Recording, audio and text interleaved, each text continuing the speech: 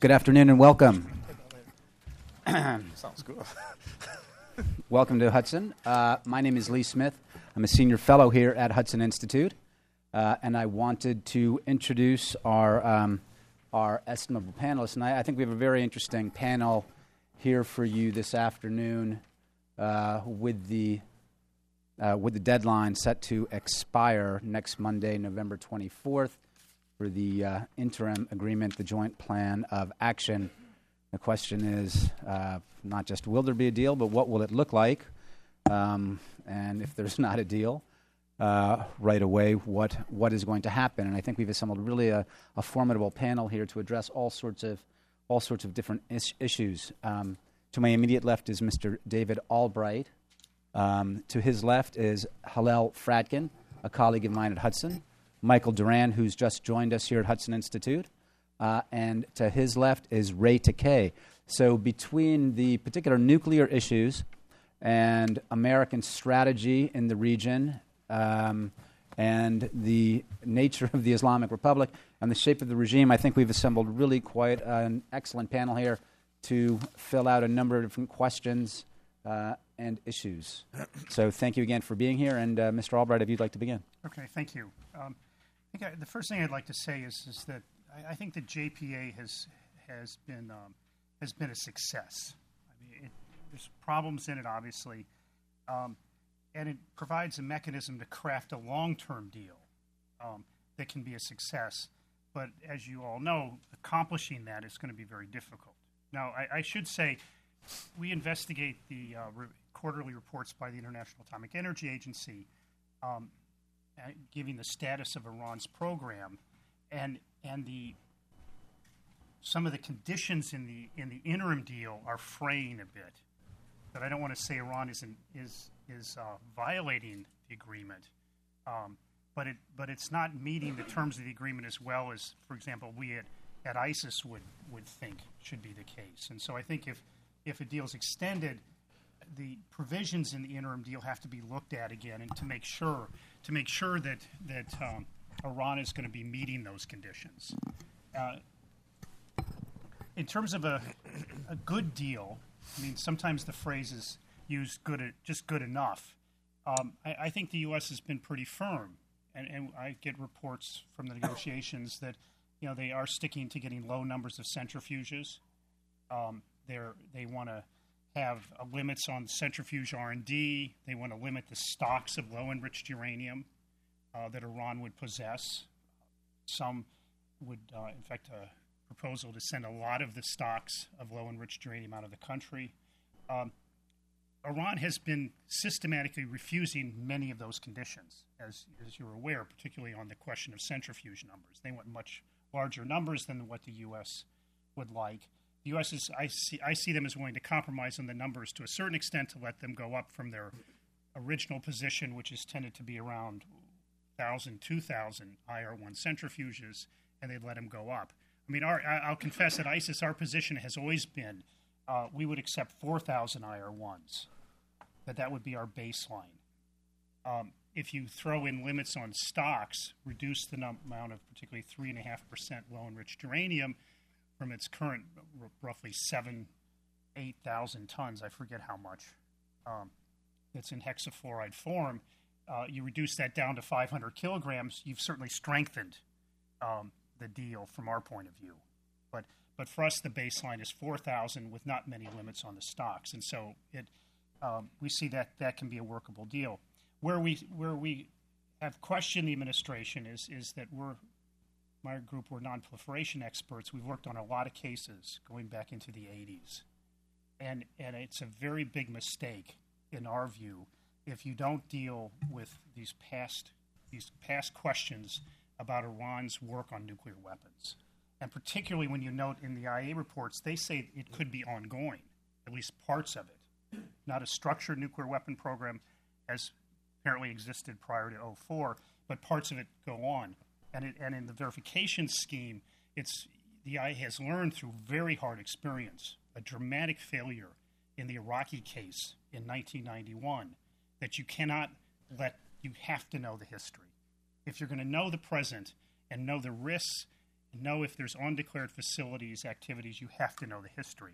And there's a risk that this agreement is going to push aside. In a sense, we would say throw the IAEA under the bus. And that is a very bad idea, because if Iran is able to weaken the IAEA, then how is the verification going to go in the future when it's the IAEA that's going to have to verify the long-term agreement? And so I would say no deal until Iran has shown concrete progress on addressing these past military nuclear issues.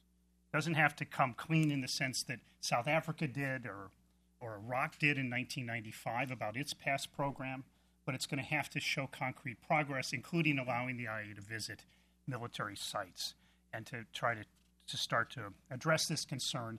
Addressing all the concerns that the IAEA can be delayed until after the agreement, but I would say don't get an agreement until Iran has demonstrated concrete progress. I'm sorry, Dave. Excuse me for interrupting. I'm just very curious. Is that one of the sticking points right now? Do you believe in the negotiations? It was. I don't know what the U.S. position is right now. It has been. They want. I'm not saying anything that would differ from the U.S. position on this, but whether that's one of the compromises. There's certainly been a clamor in Washington. Let me just call it that of people saying the past doesn't matter. All we have to do is have good verification from here on out. But I can tell you the IAEA learned that's a big mistake and a recipe for failure.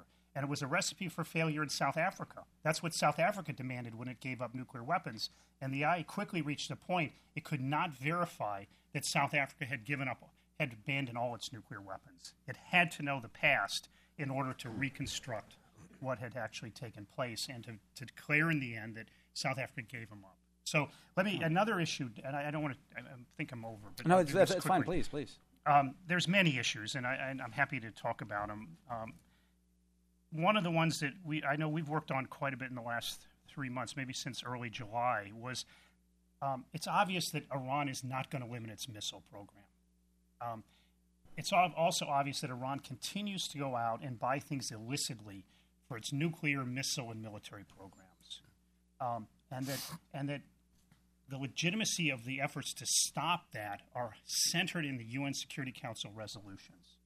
And in there are sanctions banning Iran's procurement of what we call proliferation-sensitive goods.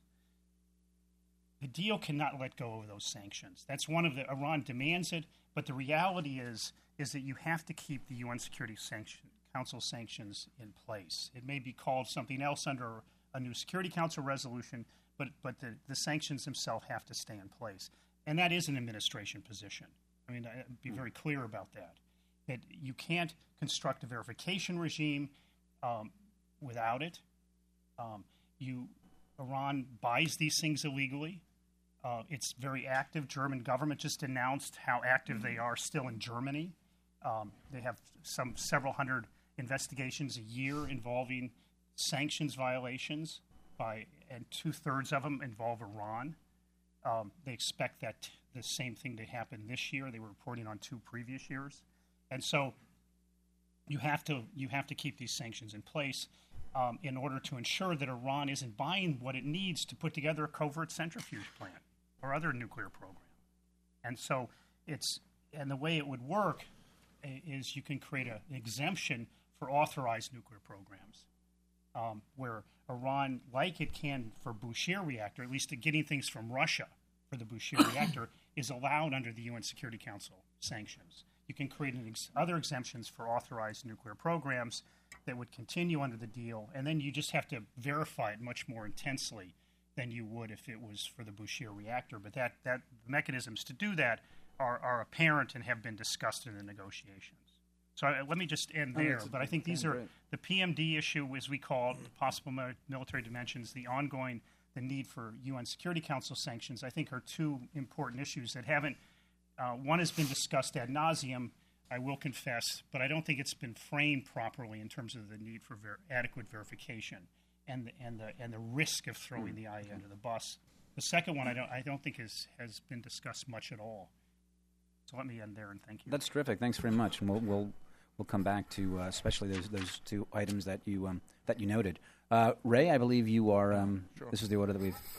Thanks. Let me just start by suggesting where we are hoping to end up if there is going to be an agreement, a comprehensive final agreement.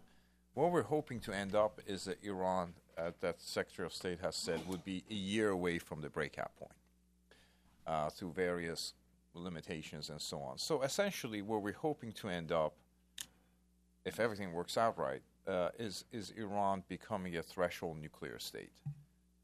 And that threshold is long enough for it to be some detective measures should there be a violation.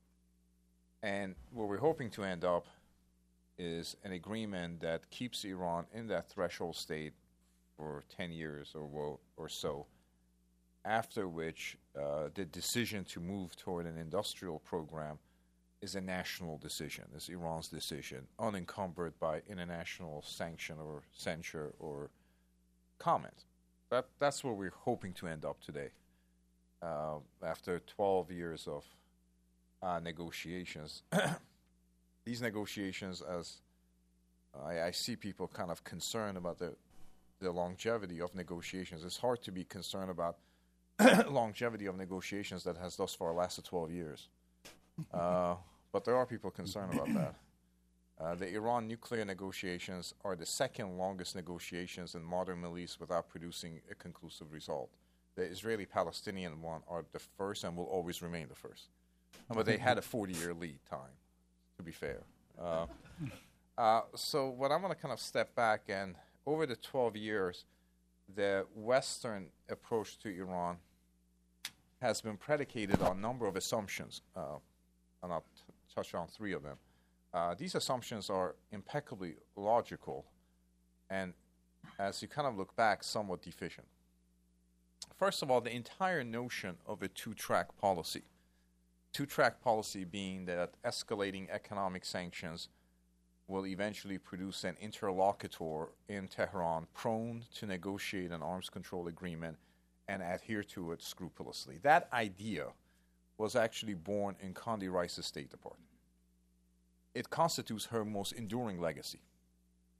That notion, which, as I said, is logically impeccable when you think about it, is American pragmatism at its best.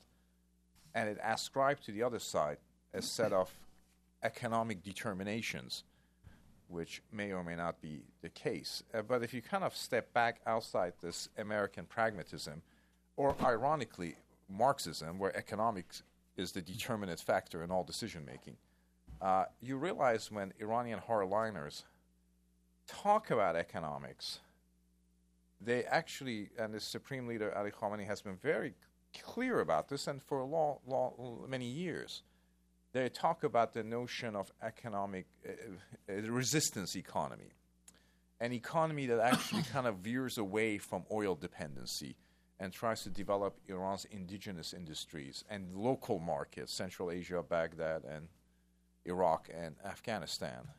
In a sense, there's a kind of a pledge of degree of national poverty as a means of independence. That you really cannot be an independent country if you are so thoroughly dependent on an export commodity whose prices you don't control. And so they're essentially talking about developing an economy which is much more resilient, self-sufficient, and less reliant on international markets and international lending institutions. And so a measure of economic segregation is not necessarily something they view with anxiety. The second assumption that is more recent it's been, I think, the perception of the United States. And you saw a story in New York Times a couple of days ago where an unnamed administration official said, you know, what Iranians can look for is a narrative of success. So they can go back to their public and say, we have enriched uranium and that enrichment right has been recognized. And there are some symbols of success, parity with the Western powers, recognition of the right to enrich. And in exchange for those symbolic concessions, they would accept limitations on their program along the lines that David and others have talked about. If you kind of look at what Iranians are saying, They're saying we want an industrialized nuclear program. They've been very clear about that. They're not looking for symbolic concessions to tailor a certain narrative of success. They're kind of looking for the reality of success. And so we always assume that by giving them certain symbolic concessions, they will retreat from their demands of having an industrial program. That's kind of put you in the worst possible position. And they have pocketed some important concessions, such as recognition of the right to enrich, and have not accepted the notion that they should forfeit the industrialization of their program in exchange for that symbolic concession. So again, we're kind of not paying attention to what the Iranians are saying, or we want to kind of think about it in different terms. Finally, and this is a more recent innovation, the idea that there is this new government in Iran, the government of President Rouhani and Minister Zarif, and it is true, it is a pragmatic government, that it is somehow through American arms control policy we can fortify their domestic position and therefore congeal the era of pragmatism in Iran, potentially pragmatism at home and pragmatism in terms of its international relations. That attributes a level of ingenuity to American foreign policy that I think does not meet the record of, I've been doing this, I have to say, much to my chagrin for nearly 2 decades. I think I'm not saying this for self-grandizement because I think it's been a terrible mistake.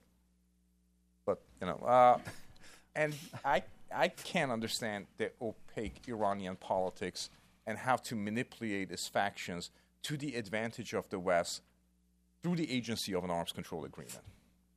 So that attributes a level of ingenuity and visibility into the Iranian system, which I think is missing. But I think that was largely behind the decision to have the joint plan of action. Because the American position prior to that was, we're tired of this, let's give them one more deal and think about what we're going to do next. Joint plan of action was an interim agreement to allow Hassan Rouhani to sort of fortify his position at home, consolidate his power, and therefore usher Iran into an era of pragmatism in terms of its regional policy and in terms of its nuclear policy and in terms of its domestic political balance of power. That's a big idea, and I think is proven largely an impractical one. I just say one more thing because I know my time is expiring. The Islamic Republic changed, in my view, irrevocably in the aftermath of 2009 fraudulent election. To be very simple about it, there were always 3 factions in Iranian politics, the left, the middle, and the right. That's as simple as you can get. And the left was largely excised from body politics. Right now you have a center-right government whose purpose is, it's a much more of a consensus government. There's much more agreement. The factionalism, division, and dissent that have historically plagued the Iranian polity is actually not that obvious. There is more meeting of minds than there is. So, in a sense, we're trying to manipulate a factional politics where factional politics doesn't really exist anymore. Not that these actors don't disagree on a variety of things, perhaps on important things, but we're trying to manipulate a factional rivalry that doesn't exist anymore. If you told me in 1997, with the rise of the reform movement, that we're going to try to manipulate this thing, I would say, okay, because there's a real left and it had real democratic aspirations and real aspirations of a more moderate foreign policy abroad, and it would be interesting in the United States to try to have those people consolidate their power. But that doesn't exist anymore. So we're trying to manipulate the factional politics in a government of consensus. We're looking for something that isn't there. And those are, I think, some of the assumptions that have guided American policy and European policy for a long time. If you kind of think about each of them individually, they're not illogical, and people who came up with them are not unintelligent. They just seem unaffected by some of the realities of the Iranian politics. I'll leave it at that. Ray, that's fantastic. Terrific. I just wanted to say, to come back to the Arab-Israeli peace process, we actually do have 2 peace agreements that have come from that. So the Iranian negotiations may be more futile. We have 2 interim agreements on Iran. We had a joint plan of action and the European agreement from 2003 to 2005. Mr. Duran, if you would, I think actually Ray's take is going to be a good lead-in to this. So. Yeah. Thanks, Lee. Thanks for having me, and thanks to all of you for coming. And Ray's comments were a perfect lead-in because I'm almost entirely in agreement with everything that he said. Well, don't say that. Well, I was just being diplomatic. The most imperfect. No, it's perfect. But I'm gonna disagree with him a little bit, in that I'm not sure. There's two ways to look at the Obama foreign policy. One is that it has the goals that Ray described, and then I agree with Ray's critique of those goals. But there's another possibility which I think we have to entertain. It's actually what I believe, but I have to admit that when pushed very hard, I don't have a smoking gun. This is somewhat speculative, but I don't think they're actually trying to do the White House is trying to do what Ray said. I think the whole, let's call it Rouhani fever or the Rouhani narrative, that we're working with Rouhani in order to elevate that faction in Iran, is a convenient story and a convenient way of blunting the criticism of what they're actually trying to do, which is to downgrade the importance of the Iranian of the conflict with Iran in general, and specifically the nuclear conflict in U.S. foreign policy. So that whereas every previous president since the Iranian Revolution saw containing Iran as a primary goal of the United States in the region, President Obama doesn't, and he came into office in 2009 without that goal. But he had a political problem, and the political problem is that a large and influential segment of Congress and the American people, as well as influential allies, don't agree with that goal.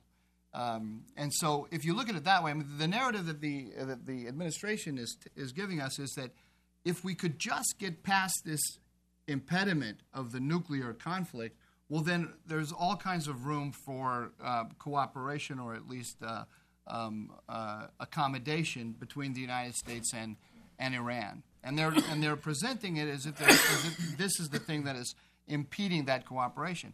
But when you actually look at what they've been doing, especially over the last year, we've been moving into an alignment with Iran, despite the continuing existence of this nuclear program. So I throw that out. I'm not going to spend too much more time talking about it because, like I said, it's a bit speculative. But that's actually the way I see it. I think the president sees himself as changing the structure, not just of U.S.-Iranian relations, but of really the way the entire Middle East order, and he's doing that by bringing Iran in. Let me just work for the rest of my comments on the assumption that everything that Ray said about the assumptions of American foreign policy is actually true, that they are trying to elevate one faction, and that they believe that this is the best way to go about it, and so on. In that case, I would say that, like Ray, I don't think that they are going to actually achieve the goal that they have set out to achieve. And I don't completely agree with David Albright that the JPOA has been a good thing. In fact, I think it has been a very bad thing. I think within the narrow limits of the JPOA itself, there's a lot of sense to it. I mean, the administration has thought very, very carefully about what are the key elements of the nuclear program that we need to limit in order to keep them from having an undetectable nuclear breakout. They have pushed aside every other question, focused in on those core issues. They've gotten the Iranians to sit down and talk about them, and held out the possibility of a new relationship if the Iranians would agree to that. Now, if there was a whole different attitude on the part of the Iranians, and we saw some sign that there was actually a strategic shift on their part and a desire to join the international community along the lines of what the international community has defined as good behavior over the last couple of decades, that would be one thing. But we don't actually see that. what the administration has done is it has created a widespread sense of a strategic shift on the part of Iran, when actually the strategic shift has been almost entirely on the part of the United States.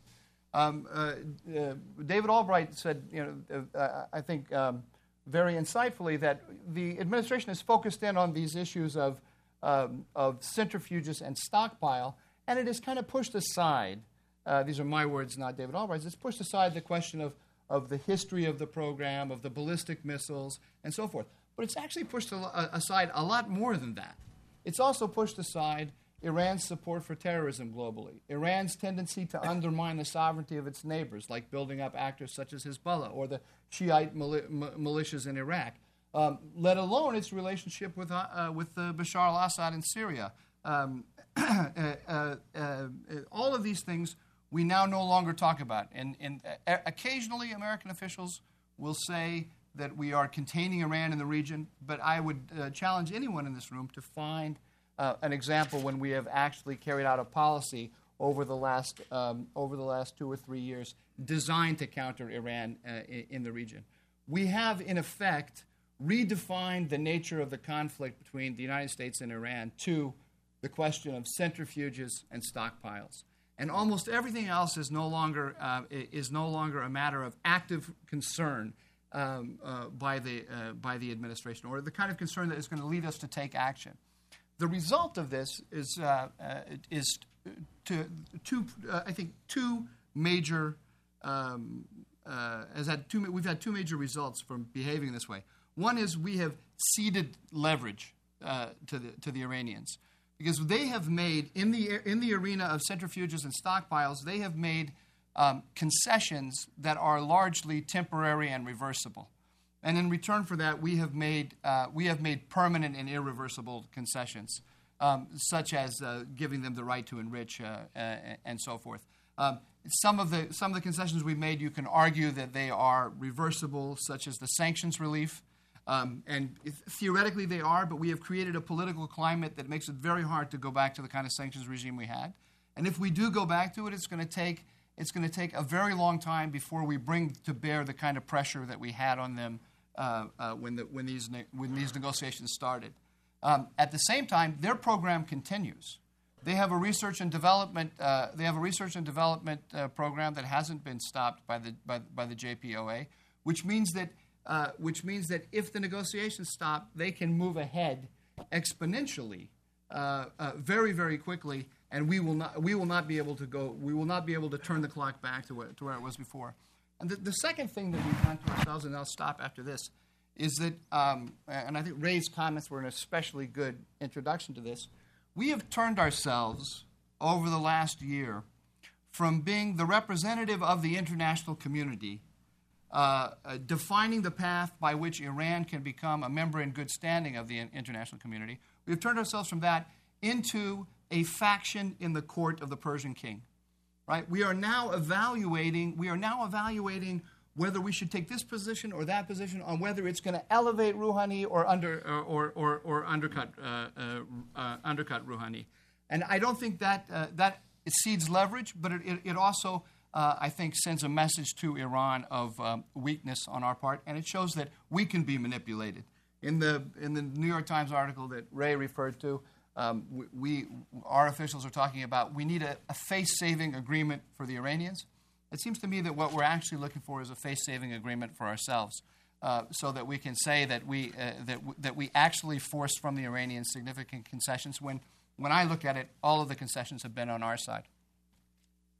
I just want to make sure I have that phrase right. A faction in the court of the Persian king. I just want to. Okay, so a memorable phrase. That's great. Thanks very much, Mike. Hillel, if you would, then I'll come back around and. Thanks, Lee, and thank all of you for coming. I was asked about cleanup, and I think that means in the present case to sort of draw some conclusions from what has already been said, but also with a view to what the ultimate object of not so much this discussion, but the negotiations at hand, the question of the deal.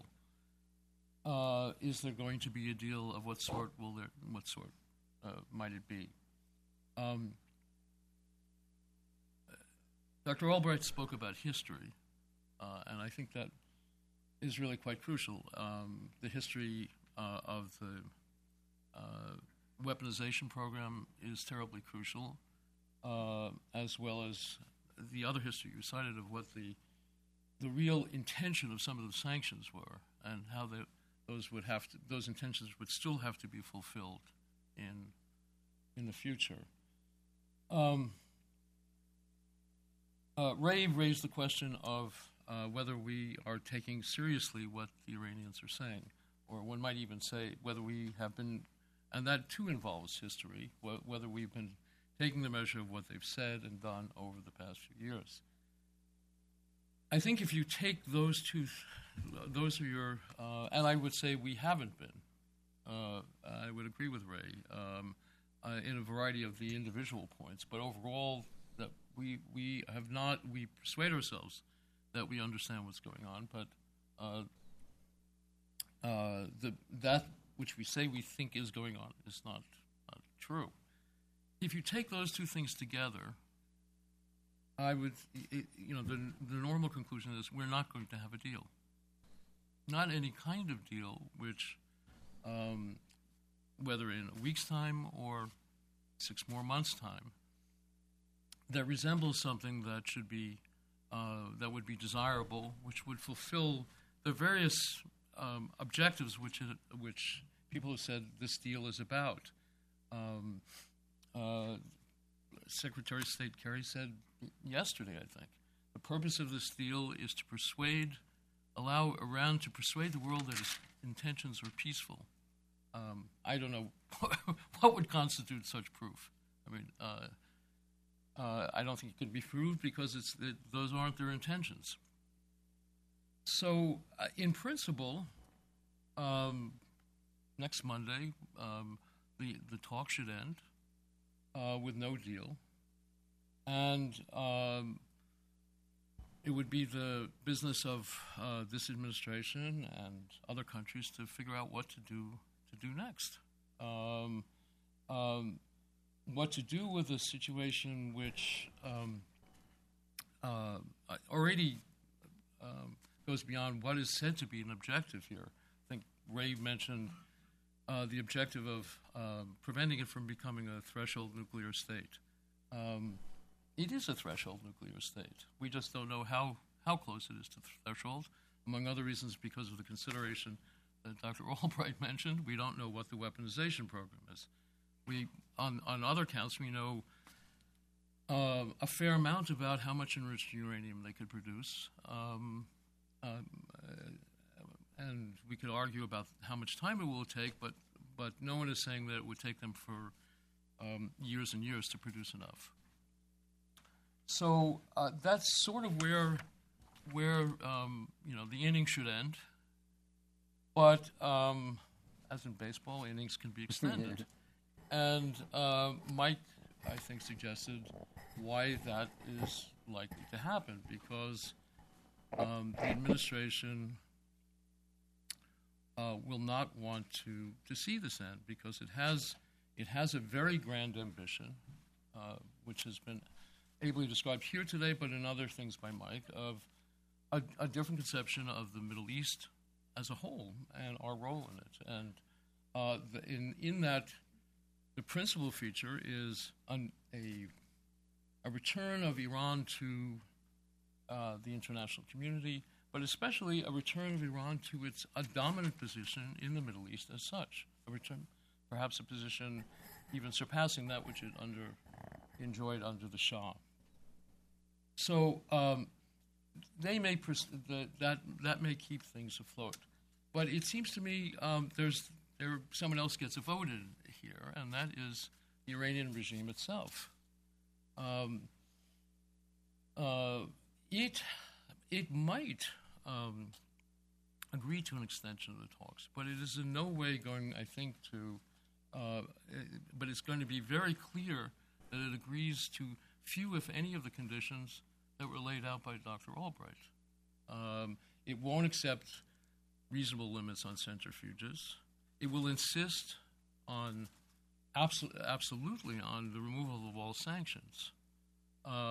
So it may be that they're, and they will do that, I think, because they think they are succeeding through these negotiations in a variety of ways, some of which were just outlined by Mike.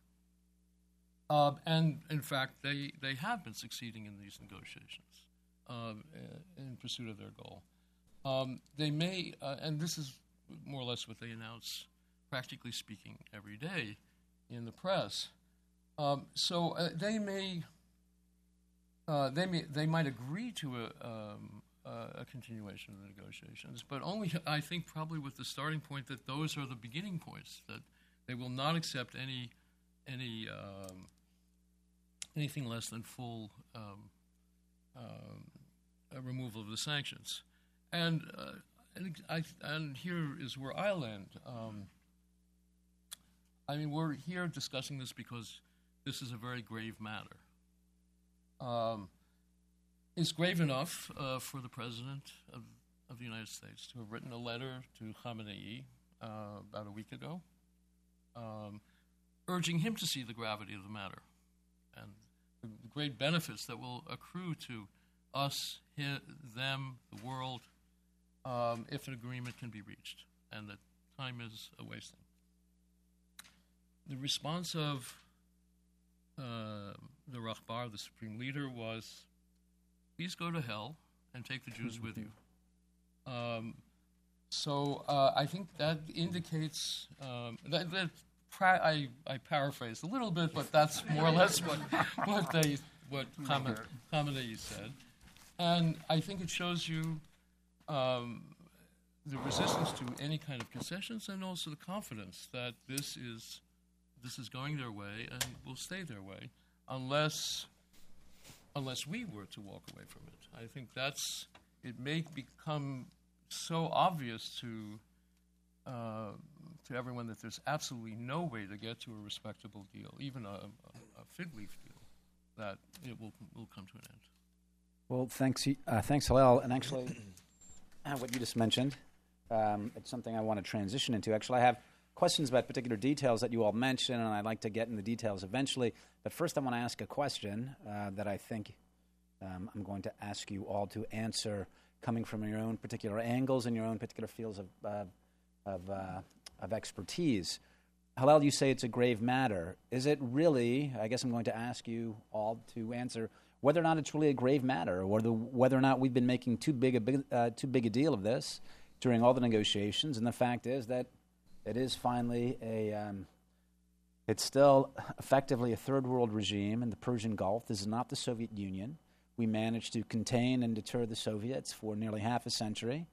Why are we making such a big deal out of the Iranians when you can make an argument? And Mike, I think this is kind of what you were leaning toward, that look, if we can normalize this regime, calm it down so it's not scared anymore of being toppled from without or from within, and then we get real moderates to come to power, why is this a bad thing? So why is why is it bad that Iran is on the verge of being a threshold nuclear state? I mean, what are the different problems around this? Is the condition of that question of the notion that if they have a nuclear weapon, or more or less a guarantee of having it when they want it, that's what would calm them down? Is that the notion, the assumption underlying? Well, I mean, I think I think there are some people in the administration who probably believe that. I don't know if that's a mainstream opinion, but certainly it's an argument that people have made. Yes, the bomb will, it's part of the regime's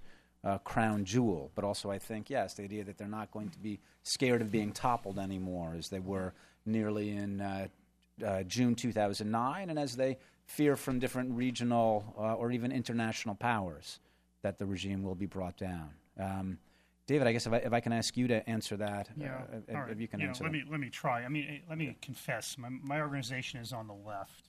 I mean, but we've had very severe breaks with what we consider part of the left that has tried to say that we can live with an Iranian nuclear weapon.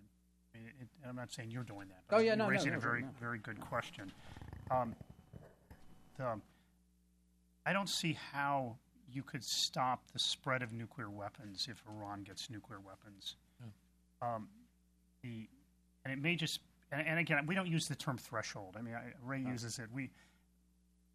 In a sense, we felt Iran had the capability to make nuclear weapons starting in 2009, but they couldn't make it quickly and easily discoverable, stoppable. So, I mean, we evaluate in a slightly different way. So we'll live with, living with countries being able to make nuclear weapons is something we take for granted.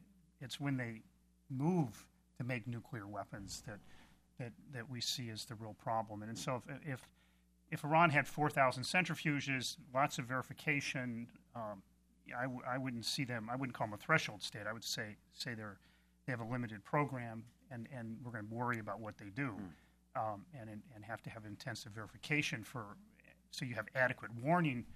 Let me call it this way: adequate reaction time. So if they do something, you have time to stop it, and before they succeed.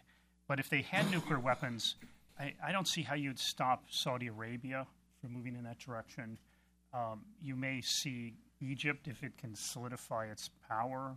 I mean, I've had meetings with them over many years, where they've said, like, we'll accept the Israeli bomb, but we're not going to accept an Iranian bomb, too. I mean, it's just not going to happen. The Egyptians have said this. Yeah. And none of these things will happen quickly. But I think even in the end, you'd have to worry what Turkey may do. I mean, it may, again, it's part of NATO, but it's a very complicated situation now with the Turkish government. And our working assumption is, if you don't provide anything to the Turkish government, you don't want Iran to learn about. We do a lot of work on preventing illicit trade, and that's our working assumption with Turkey. So, and we know a lot, and Turkey is a very major hub for Iranian smuggling operations. Equipment could be bought in Europe, particularly, or could be Western equipment bought in China. It can be routed through Turkey, and they're not doing a lot to stop it. So, I think they may make a decision down the road. So, I think a nuclear weapon in the hands of Iran is very dangerous. And I'm not even thinking of deploying nuclear weapons. That actually then would start formal arms races, where you could have a very dangerous situation develop between Israel and Iran, between the United States and Iran. So I'm thinking of sort of what North Korea did, what South Africa did, what Pakistan did. They sort of try to get one, and you don't know, is it really one or is it four? But they just kind of creep across this line and then assert themselves or start acting as if they have nuclear weapons, even though they can't deploy them. I mean, I think that's unfortunately what we've seen, is that it'll be, in our reckoning, a long time before Iran would ever deploy nuclear weapons. It'd be long after it had them.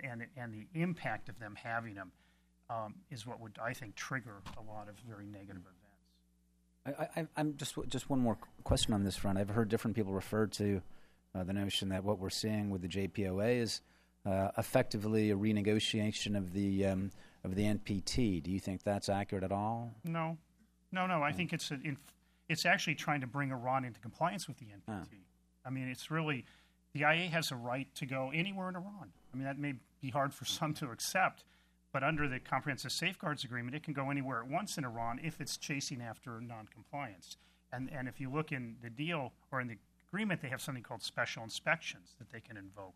And that doesn't distinguish between military sites, nuclear sites. I mean, they can go anywhere. So when they act out their, desires to go to a place like Parchin, that's within the Comprehensive Safeguards Agreement. And so they're saying that Iran is not in compliance with the Safeguards Agreement. It hasn't been in compliance for 20 years.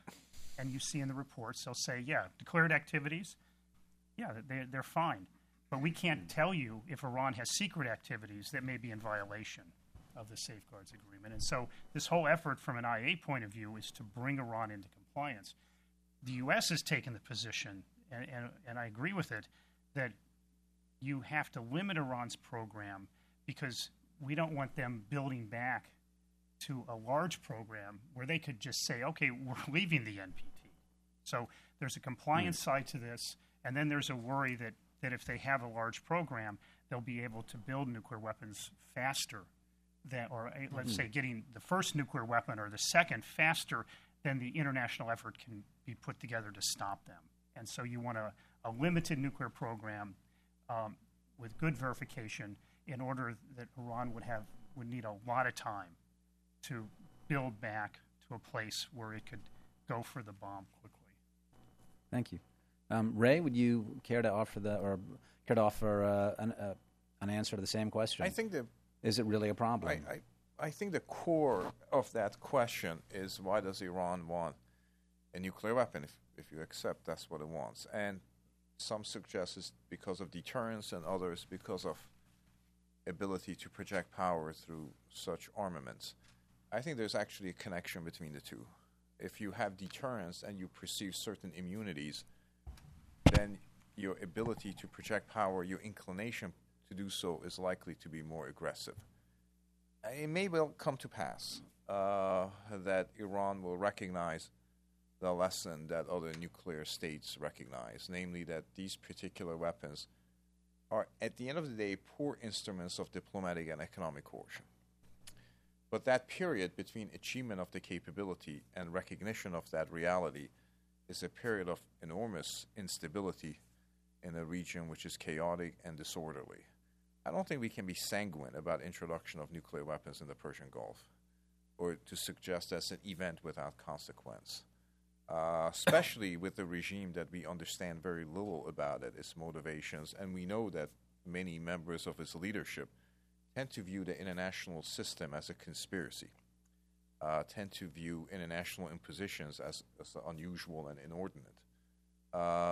So I think this is a leadership that comes to its task with certain degree of ideological compulsions that would make it a poor custodian of nuclear weapons. Now, I know every time you say that, somebody comes, well, what about Mao? And I do think the situation between the two are different. And I don't want to get into the Sino-Soviet conflict and the basis of Sino-American normalization and so on. But I'll leave it to say that China had certain reasons to be a responsible stakeholder and an alignment with the United States given the existential threat that it faced from the Soviet Union. Iran really is one of the first countries that is seeking to have nuclear weapons that doesn't really face existential threats. So the notion of deterrence and defense are less persuasive than would be otherwise. And I think it would be reversal of not only failure of diplomacy, but reversal of 50 years of American counterproliferation policy that tries to prevent proliferation of fissile material. And finally, I would say that David, I think, mentioned that Iran achieving that capability may cause proliferation in the region. That's proliferation as a result of the Iranian threat, but it could also be proliferation because of Iranian activity. The Iranian state has said, and many members of the leadership have suggested, that Iran is willing to share nuclear technology with other states. So you sort of have Iran as an exporter of nuclear material, centrifuges, and so on, sort of North Korea in a more expansive scale. That's also a danger of proliferation. That doesn't necessarily mean other actors will do it. You know, they say every time some foreign minister of Algeria or somebody visits, they say, we will share nuclear technology with like-minded states. Now, I don't know who those like-minded states are, but it is a state that I think, at least in terms of its declaration, is looking at nuclear technology as a form of commerce. And that has its own problems and dangers. Mike? Thanks. I agree with everything that David said about proliferation. I think that's has to be one of our major concerns. When I worked in the White House, the reigning assumption was that the Saudis had a bomb in escrow in Pakistan. That there was no hard evidence of that, but that was just a working assumption. So that we have a Saudi bomb the day after. People talk about scenarios of Saudi Arabia having a declared bomb, or just imagine some military transport planes fly from Pakistan to Saudi Arabia, accompanied by a fighter escort, and they disappear into hangars into which we don't have any insight. And there's a widespread belief grows throughout the region that Saudi Arabia has one. We don't really know. We then find ourselves in a position with a multilateral nuclear standoff between the Israelis, the Iranians, and the Saudis. It's the kind of thing that we've never experienced before. We don't know how that's going to play out.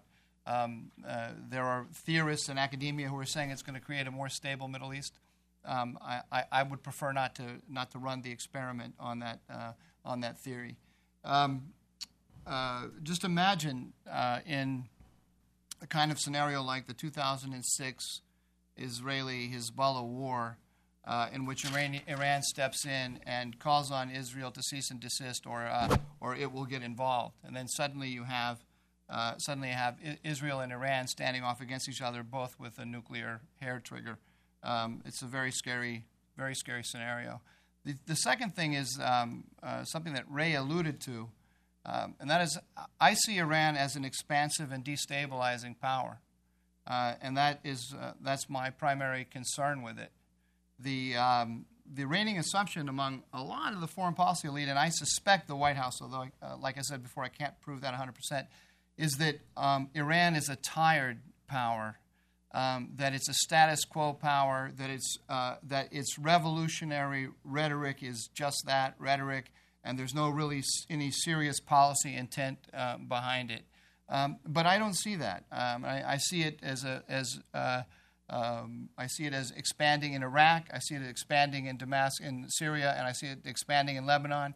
They're openly bragging now about also controlling Sana'a as a result of the Houthi rebellion in Yemen. Certainly, that's the way they are perceived by our major allies in the Persian Gulf. So I don't.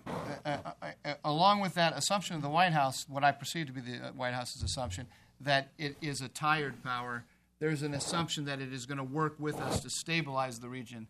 But I see that if it gets a nuclear weapon, I see greater and greater instability with greater threat tied to that instability for us. Hillel? Yeah, well, first, I would just simply agree with David Albright that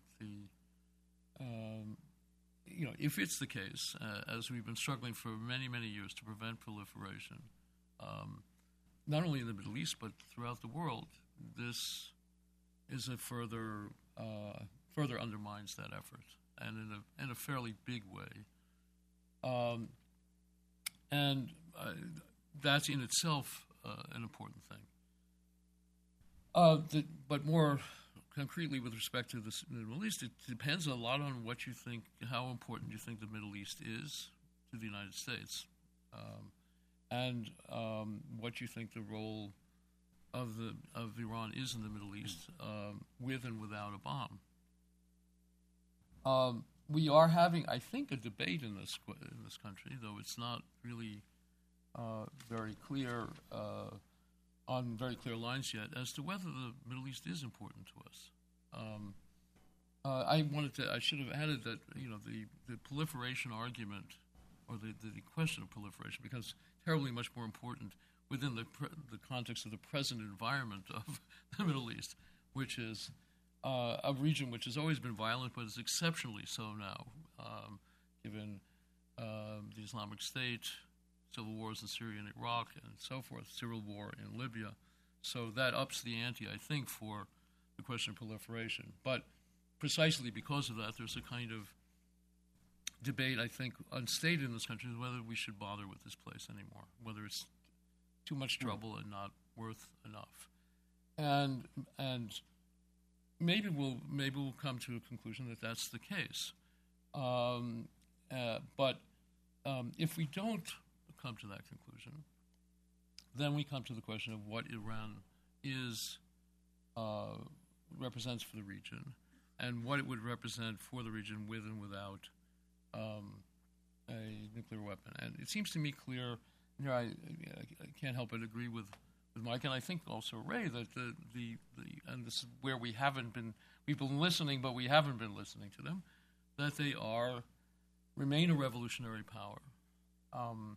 They, whether out of conviction or the sense that that's all that legitimates the regime, and on top of which they think they are succeeding.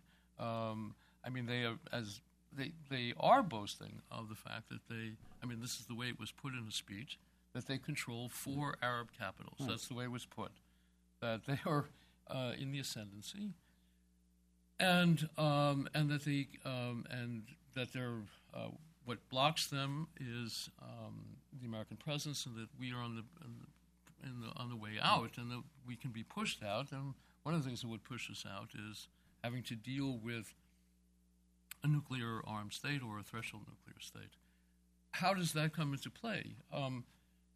It's a funny sort of situation, it seems to me now, with Iran. It has made huge progress in its assertion of its will with very, very weak and poor conventional forces. The Iranian press boasts of this or that all the time, but these seem very largely empty. What it has managed to do is to develop a expeditionary force of proxy armies, which are very effective in Lebanon, Syria, now Iraq, and perhaps also in Yemen. Those kinds of military efforts could be dealt with, or can be dealt with, by a determined military effort of a more powerful military force, whoever that might be. It could be us, it might be Turkey, potentially Egypt. But such efforts become very much more complicated when the state that's pursuing them and you're trying to confront, and Iran in this case, has a nuclear weapon or could get one. And I think there are a variety of ways in which a bomb is desirable for Iran, but one of them is to secure the way in which they have been most successful and the way in which they are most vulnerable to opposition.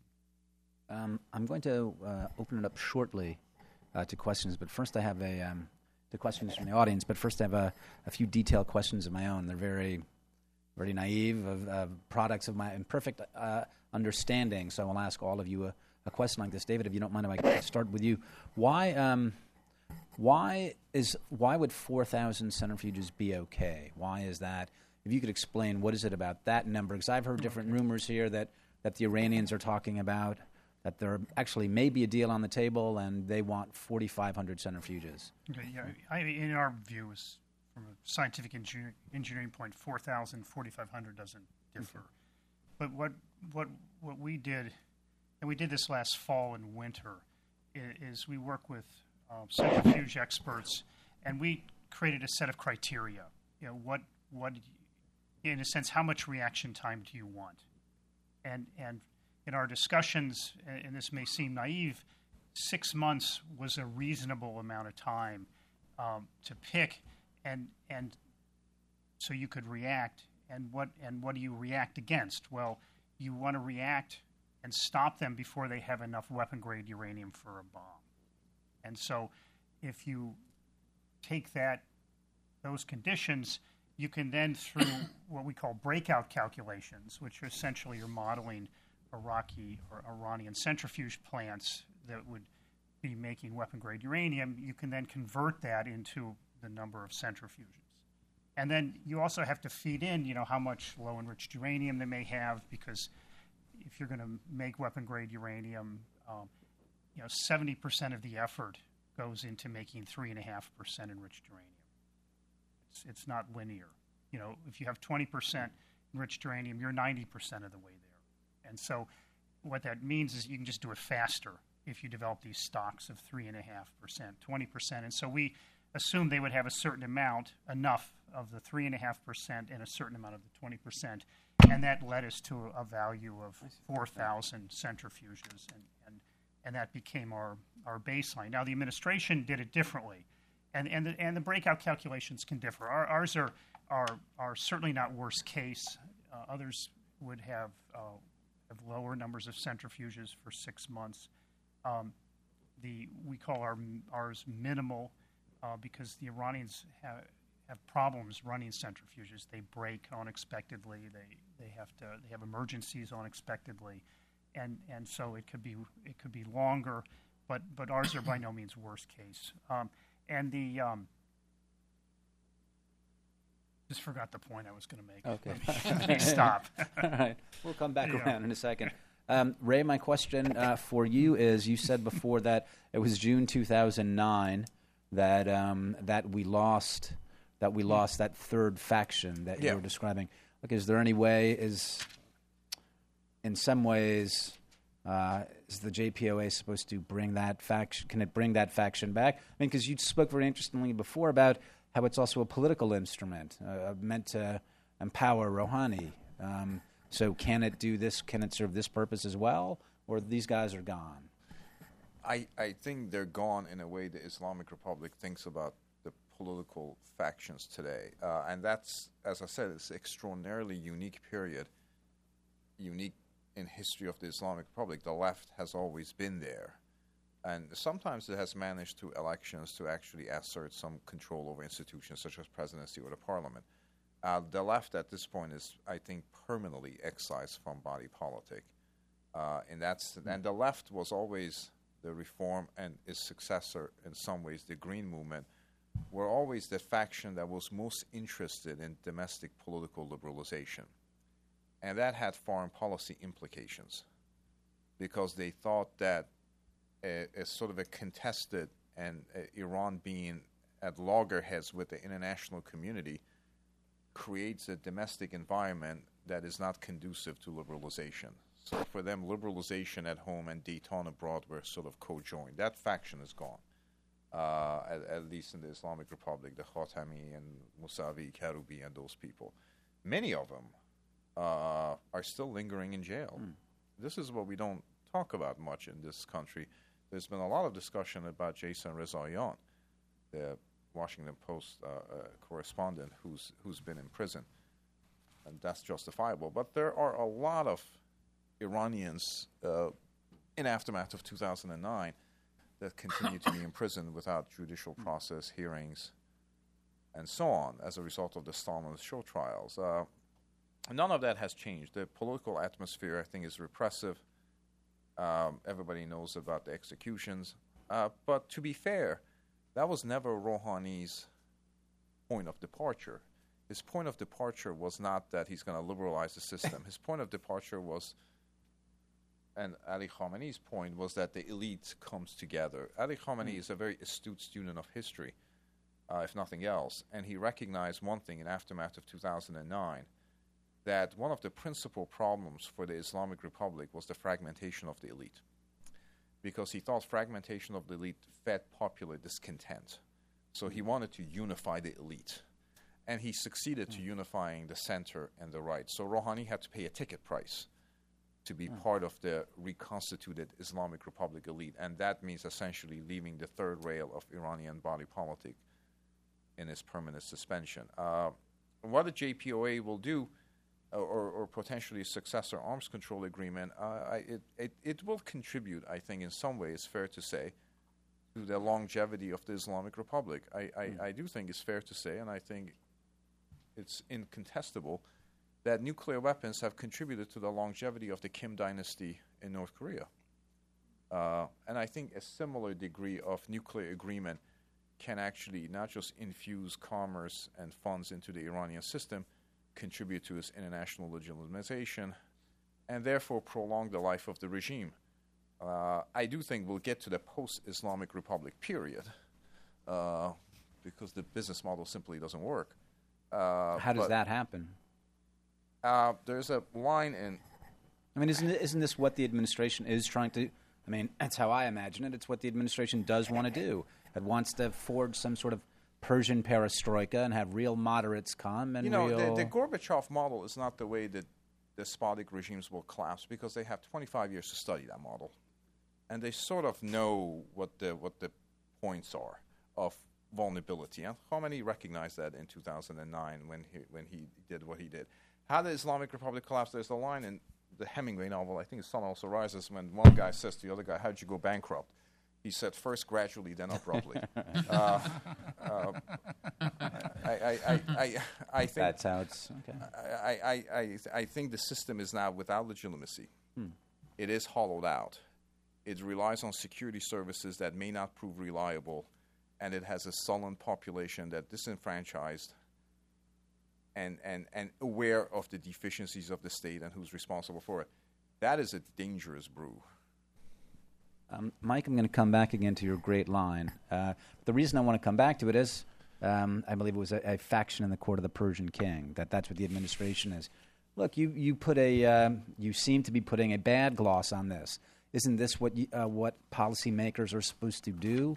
To look into foreign governments and see if there are different ways to turn them around so that they serve their own interest, or is this basically playing a small ball from the White House? What's the problem with it, and what does it say about America's international standing as well as our regional standing? Well, it would be brilliant if this is what were actually happening. But I agree with Ray. The presentation of Rouhani as part of the genius of the Iranian diplomacy was to sell to us the idea that Iranian politics are a mirror image of American politics. So you hear over and over again from the Iranians, and now it's often repeated in press reports in the American press that, well, they have their hardliners and we have our hardliners, people like me, and we need this. That's a good point. You're our Qasim Soleimani. And we need I'm the and therefore what we need is an agreement that will give the Iranians what they need in order to defeat their hardline. Enough of a face-saving concession from the United States, a concession that will allow the Iranians to save face, that will prop them up. Now, what's wrong with that? Well, it clearly doesn't work. We were first told when this line was sold that what they needed was just a symbolic program that gave them the fuel cycle. So we shredded 6 Security Council resolutions that said they shouldn't have the fuel cycle until they satisfy the international community that they're in compliance with the NPT. And we shredded those, and then they said, well, no, we actually need more than just a symbolic control of the fuel cycle. We need what we told ourselves is they need a little bit more than that. So it has to be a little bit more than a fig leaf. So then we offered them shorts, and then now we're told no, actually they need an industrial-sized program. And so we're now at the point where we're saying, well, suppose we give you the industrial-sized program, but we disconnect important parts of it. And so our line is shifting, and they're getting what they want. Now, if they come up, let's say next week, and they say, you know what, we're going to accept temporary limitations, and we're going to have 4,000 or 4,500 centrifuges. What the administration is going to say is, they're going to say, this is an historic deal.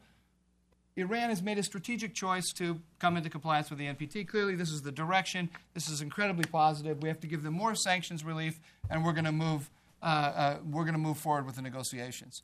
What's actually happening, though, is that we're paying them to negotiate. They're getting sanctions relief, which is the greatest instrument we had to compel them. We're giving up that instrument. In other words, we're paying them to negotiate a little bit more, and we're giving up the leverage that we had. They will take that for 2 years. They'll continue to work on their research and development on advanced centrifuges. A few years from now, when they are more legitimate, and the program is more legitimate in the international community, they're stronger with respect to us, then they go to breakout. So from their point of view, the question is, do we break out now? Do we break out 2 years from now after being paid with sanctions relief? So we're just ceding leverage by the day. We know what it looks like when a regime gives up its nuclear weapons program. We have experience. We know what it feels like when a regime makes a strategic shift. This is not it. This is not it. Well, I'm going to ask you to end this part of the session. Just, if you can give sort of a larger context to what this means. I mean, look, we're looking at regional history, and both the Persians and the Shia have typically been on the bottom. Does this change the regional order in the way that the United States will wind up happy with? Or what does the regional order look like? Not necessarily after November 24th. I'm not sure the regional order will change that profoundly next week, but in time, the way things look now. Okay. So we're back to history. Yeah, sure. Various versions of history. I want to say before I address that is, but it's connected with it, is what Mike was just talking about. I mean, would you raise it actually with your question, your allusion to Gorbachev and Perestroika and so forth, and one should take a look at that history. Did we create Gorbachev? I mean, is that what happened? No, of course not. Well, people might argue that, but the point was we've been at this business before of trying to manipulate a foreign regime hostile to us, which was presumed to have various factions, to our benefit and arguably to theirs. And the question is, what's our record at that? Now, I think the Cold War record is relevant because that was a regime we really understood a lot better than the Iranian regime. It was closer to us in its principles and its history. Whether that we would understand this regime and would know how to manipulate it in general reasons, and also for the reasons that Ray mentioned, that there's been a transformation of the regime that no longer permits that. As for the more general question, as things are going right now, the region is being is picking up sides between radical Shiites and radical Sunnis. That's the situation. That's what I mean. If was not the case that the Iranians felt that way, the people who run the Islamic State feel that way. And I've publicly announced that in several different ways that their immediate object is to destroy Shiite power. They said this after they took Mosul. Their spokesman said something like, "Don't think we'll be done with things when we take Baghdad," which they have yet to take. We won't be finished until we've destroyed Karbala and Najaf, where the shrines are. And just the other day, a statement in which the caliph reappeared, apparently. He gave instructions as to who, the order of targets, and the order of targets are first the Shiites, then the Saudis, then us. That was more or less the list of instructions of how to proceed. So they're going to make this fight about that. And Iran itself waffles about whether, what exactly it represents. It wants to insist that it represents all Muslims and so forth. But on the ground, it's mostly represents Shiites. So part of the answer to your question depends on how the fight between Iran and its alliance, or now empire. I would call it at this point a kind of empire because, as this fellow said the other day, they control things in 4 other capitals, and maybe others as well in the near term. How that fares versus the Islamic State on present assumptions, I don't really know. But right now, perhaps partially for the reasons that Mike Duran has mentioned, the United States policy is to aid and abet Iran. So Iran would be presumptively the winner of that struggle. From everything they say about what their purposes are and how they view us, I think no good is to be expected from that, for us and for anyone in the region that opposes them. Can I just say one thing about the debate about the debate, about the discussion about Iran? Because if you and I'm not part of the council, the administration officials who work on these issues have a very different self-image of themselves than the one that, for instance, Mike does. They think of themselves as hard-nosed, tough guys negotiating an impressive arms control agreement. And they think of their critics as ideologues and partisans.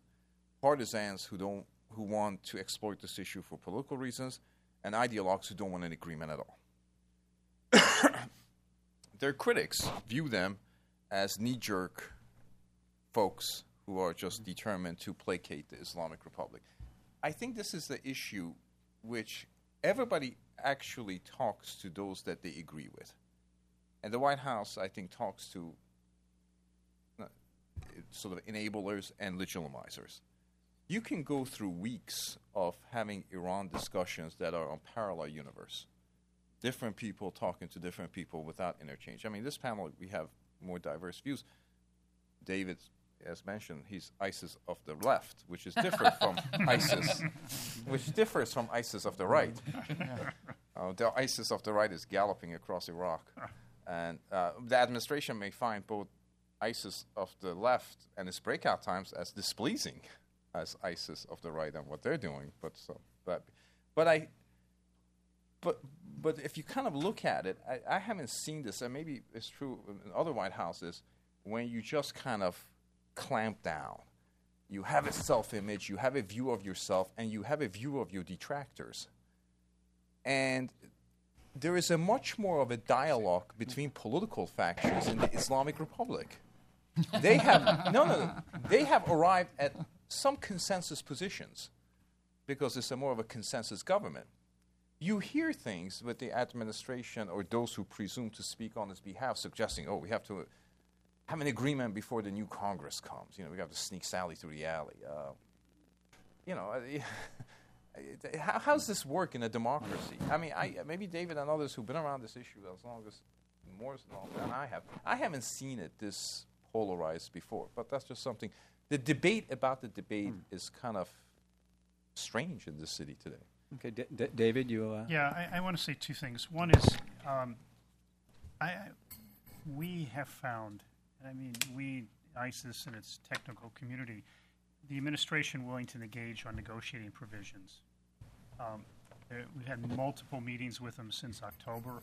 We heard things before the JPA was negotiated. We had input into the provisions of the JPA. We've had endless discussions on the technical provisions. I don't want to overstate it, but they've had an approach that they want to bring in people to talk about what's the best thing to get, looking for loopholes that need to be filled. So it's a little different than what you're saying. Now, again, this is on in the nitty gritty, and so we've had no problem with access, having our views accepted. I've had just in the last week. We detected early on that Iran had started to enrich in an advanced centrifuge that it had never enriched in before, and we had that information to the negotiators, not just to the government, probably by Friday at noon when the information was fresh about 8 o'clock in the morning from the IA report. So we found them very, very interested in input on the provisions to seek, and always trying to work for tougher conditions, and don't see them wavering very much on their core conditions. You step out of that, and we had an experience where a group called Atomic Reporters said that our work, we lied about the IR-5, it had always enriched, and we were just making this up in order to attack the administration. So in that sense, we find, what Ray said is very true. We find the reality versus the Washington debate, and in this case, a group in Vienna, very, very different and not in sync at all. And I find the Washington debate and this thing that happened with Atomic Reporters just flat out destructive and no relationship to the truth. And so people, I do worry that there's been a desensitization, that it's very easy to call people names now, and that yet it is not helping, and the administration has been more than willing to engage in trying to make their positions sounder, at least on not the way Mike's talking about. He's talking about a much bigger picture of things. Right. I am more in the details, but in that sense, the administration has been very open to input. I think Mike wanted to respond, and then Halal wanted to respond as well. I would think, and was reacting to what Ray said, it's interesting to ask when President Obama goes to bed at night and he's tossing and turning and thinking about that damn Iranian nuclear problem that he's got to deal with. What's the worst part of it for him? Is it the fact does he toss and turn saying I can't stand that guy Khamenei and Qasem Soleimani, they're really horrible, or does he say, God, I hate Netanyahu and I hate the Republicans in Congress? And in my view, the answer to that question is obvious about who is the biggest impediment to getting what he wants. And that, I think, is the problem, because I am looking at it in this much bigger level. I see something very clear. just what Ray said. The Iranians have closed ranks. They have stayed staunchly supportive of Hezbollah. They've stayed staunchly supportive of Assad, and they've expanded, supportive of their allies in Iraq, and expanded the militias there and elsewhere. And what have we done? The president has fallen out with Congress. He's at loggerheads with Congress on the Iranian nuclear question. He's at loggerheads with the Israelis on the nuclear question. He's at loggerheads with the Saudis on the Iranian nuclear question. So rather than creating a unified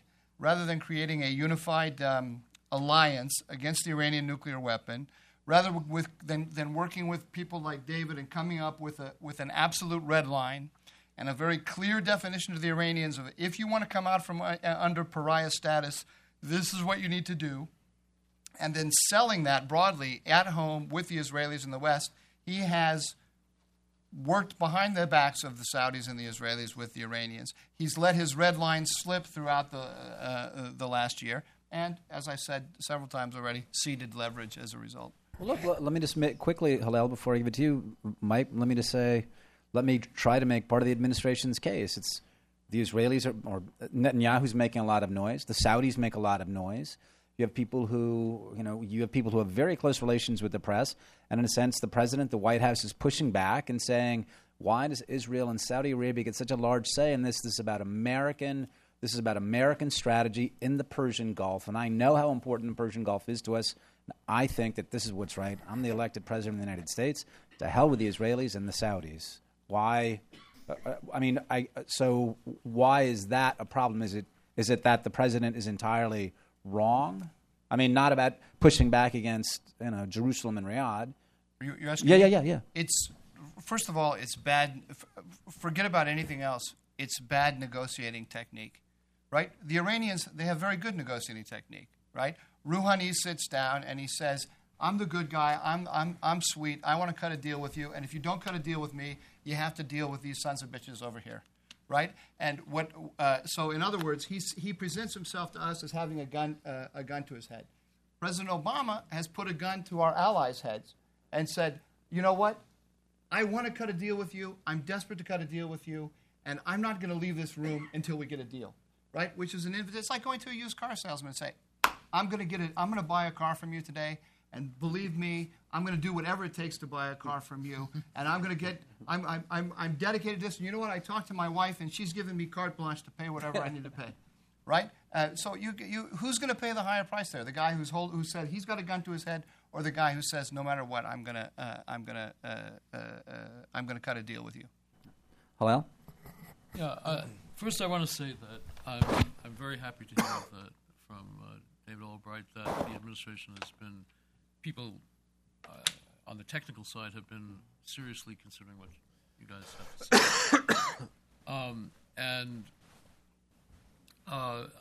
I'm very pleased to hear that, because it would mean if they stick to their guns, if they stick and hold the red lines firm, then maybe one of two things will happen.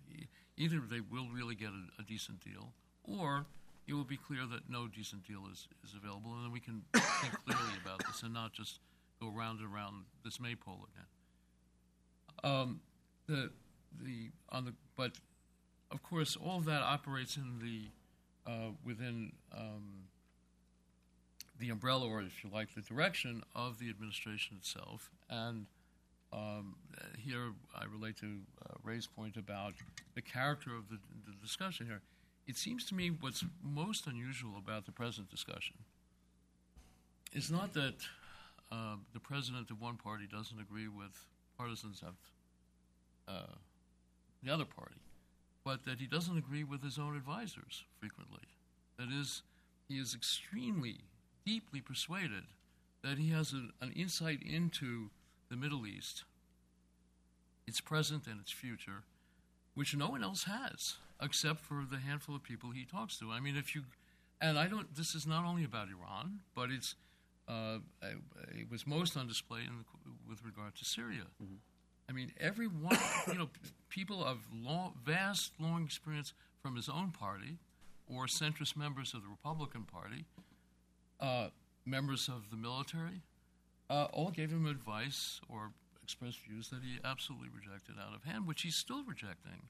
Now, his argument would be it's exactly that kind of advice that has gotten us into all these quagmires in the Middle East in the past. They all want me to double down in Syria, and look at what's happened in the past. Okay, so what that is, I think, is an argument that says either we'll leave the region, period, because the place, and the president actually more or less said that in the interview he gave at the New Yorker.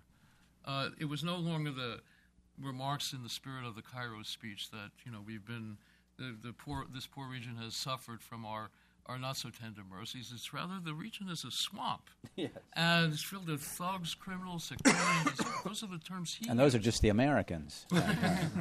And why should we have to deal with this? Maybe, and that's what he sort of said in it. Maybe these guys can figure it out for themselves. The Shiites and the Sunnis get together, settle on some equilibrium. Those were the words he used. Well, we may. I'm sorry. Or you say, well, it won't get that way all by itself. But it can get that way because the sides are too divided. So you have to, put your finger on the scale to tip it in such a direction that someone will take responsibility for this and settle it down. And that seemed, and the idea seems to be the Iranians can do that. No one else can do that. Well, we shall soon see. I'm sorry we don't actually have any time for questions remaining, but some of the panelists may be available for a minute or two if you ask a question rather than make a statement. In any case, I want to thank you all for coming, and we'll see what happens on Monday, and we'll see what the future brings. But I also want to thank very much our panelists, Mr. Albright, Mr. Fradkin, Mr. Duran, and Mr. Takei, and thank you to Hudson Institute. Have a nice afternoon. And happy Thanksgiving.